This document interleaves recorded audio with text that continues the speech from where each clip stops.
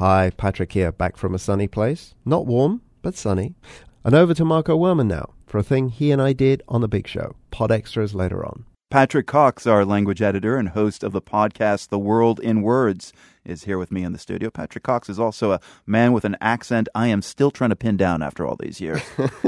That's what my 7-year-old daughter says too. I took her back to the UK last week.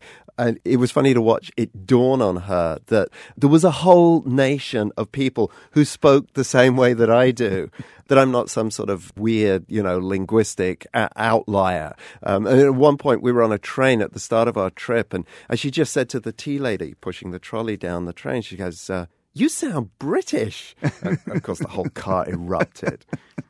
So when you go back to the UK, as you did with your daughter, do you then try to sound more British?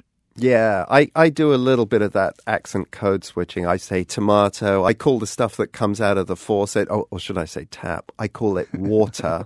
When I do that, I think, am I trying to fool people here a little bit or maybe fool myself, that I'm just still 100% British after the many years that I've spent living in the US. And it really got me thinking about, accents and deception. Well, Patrick, that's a perfect point to hear the story you put together all about this.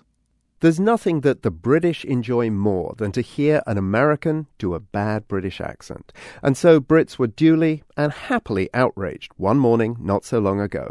The British play War Horse was ending its run on Broadway. An American member of the cast, unnamed, told a BBC reporter how he'd mastered a particular English accent from rural Devon. There are these different sentences that our coach will give us, like, what was one of them? "We learned to ride ponies at home long ago." Okay, so the actor wasn't performing at the time. He was just chatting. So it seems a tad unfair to judge his accent. But judge it Brits did when they heard that on the radio. The accent sounded a bit Irish, Welsh, and not English at all. It wasn't Dick Van Dyke in Mary Poppins, but it wasn't great. Faking an accent and getting it right is difficult. The voice is so central to our very being as a person that we resist any kind of change. This is Barbara Berkery, a voice coach. Not just any voice coach. She's bestowed English accents on the likes of Gwyneth Paltrow and Johnny Depp. She also coached Renee Zellweger, whose character Bridget Jones is often cited as the best ever English accent delivered by an American. Berkery says that degree of mastery needs time. And Renee and I did 5 weeks. 5 weeks intensive coaching, verbal exercises in the morning, then field work in the afternoon, going around London trying out different pronunciations of all those pure vowels and diphthongs. It paid off spectacularly. Thank you, Daniel. That is very good to know. But if staying here means working within 10 yards of you, frankly, I'd rather have a job wiping Saddam Hussein's arse. As pitch perfect as that sounds to British ears, you don't appreciate the accent just by listening. You have to watch too. It's not just what comes out of your mouth, it's all the shadow moves of physicality, which is different for each accent. An accent, in other words, is something you see as well as hear. Good actors know that. People like Radovan Karadzic know that. Yes, him, the accused Bosnian Serb war criminal who escaped capture for years by posing as another person. Writer Jack Hitt went to Serbia to find out how he did it. He changed every auditory, physical cue that anyone would ever use to identify Radovan Karadzic. That meant changing how he walked, how he dressed, and how he talked. He spoke in this sort of urban Belgrade accent, even though he's not from there. It was sort of like, imagine if someone was from Alabama, and when they found him, he was speaking in Brooklynese. And what's really impressive was that he was doing it in Belgrade, among native speakers of that accent. Here's almost the opposite situation. You're not among native speakers of your accent, and you're not intending to deceive anyone. But they are nonetheless deceived. That happened to Gary Young when he was researching a book about being an outsider in the United States. I had this funny experience in Mississippi where everything in this school was segregated, including there was a black principal and a white principal. Young wanted to interview both principals, but only the white guy agreed to speak with him. He said he'd be delighted to have an Englishman visit. But when they met, he was shocked to find out that this Englishman was black. His jaw dropped, but not in disappointment. He was just shocked, and he didn't really kind of know how to deal with it. Later that day, Young ran into the black school principal. He said, "Didn't you call me the other day?" And I said, "Yeah." And he said, "Yeah, I thought you were white." There was no deception in these encounters, no fake personas. But in a telephone conversation, you can't see the accent. It can paint an illusory picture.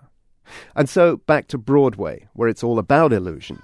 The British musical Matilda opened this month to rave reviews. We'll find out where the chalk is stored and draw room pictures on the board. Nearly all the cast is American, which means that the 4 actresses who rotate in the role of Matilda have to take lessons in sounding English. One of them is 9-year-old Sophia Janusa. We had a dialect coach, and it took a few, maybe like 2 months or something like that. Yeah, about that. And then she slips into the accent. She doesn't smile a lot, and she doesn't show lots of her feelings. So she's pretty much a person who keeps a lot of her stuff inside of her. That accent's pretty good.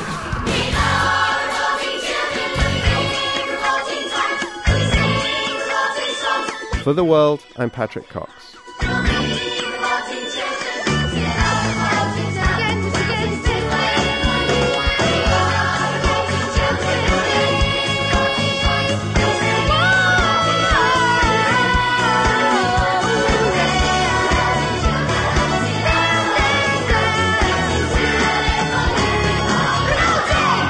Oh, that was dramatic. A short outtake now from Gary Young, the writer who unwittingly deceived those 2 school principals in Mississippi. As a black Englishman who travels around a lot, he's often taken, well, to be someone that he actually isn't. Much of it has taken place here in the US, where he lives. He has a family here now. But he also spent some time in France, where he studied in the 90s, and in Russia. And it's not really about language. I mean, I suppose you could call it the language of appearance or something like that, of clothes and hairstyle. But I'm really including it here because it's fascinating. Here goes. Basically, I spent 6 months in France studying at the Sorbonne, and I had this terrible time.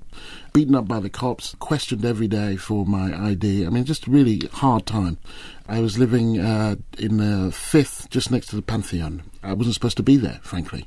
And then I go to Russia, which is crumbling at the time, and everybody says, "Oh, God, poor you." You know, people are literally, friends are sending me food packets.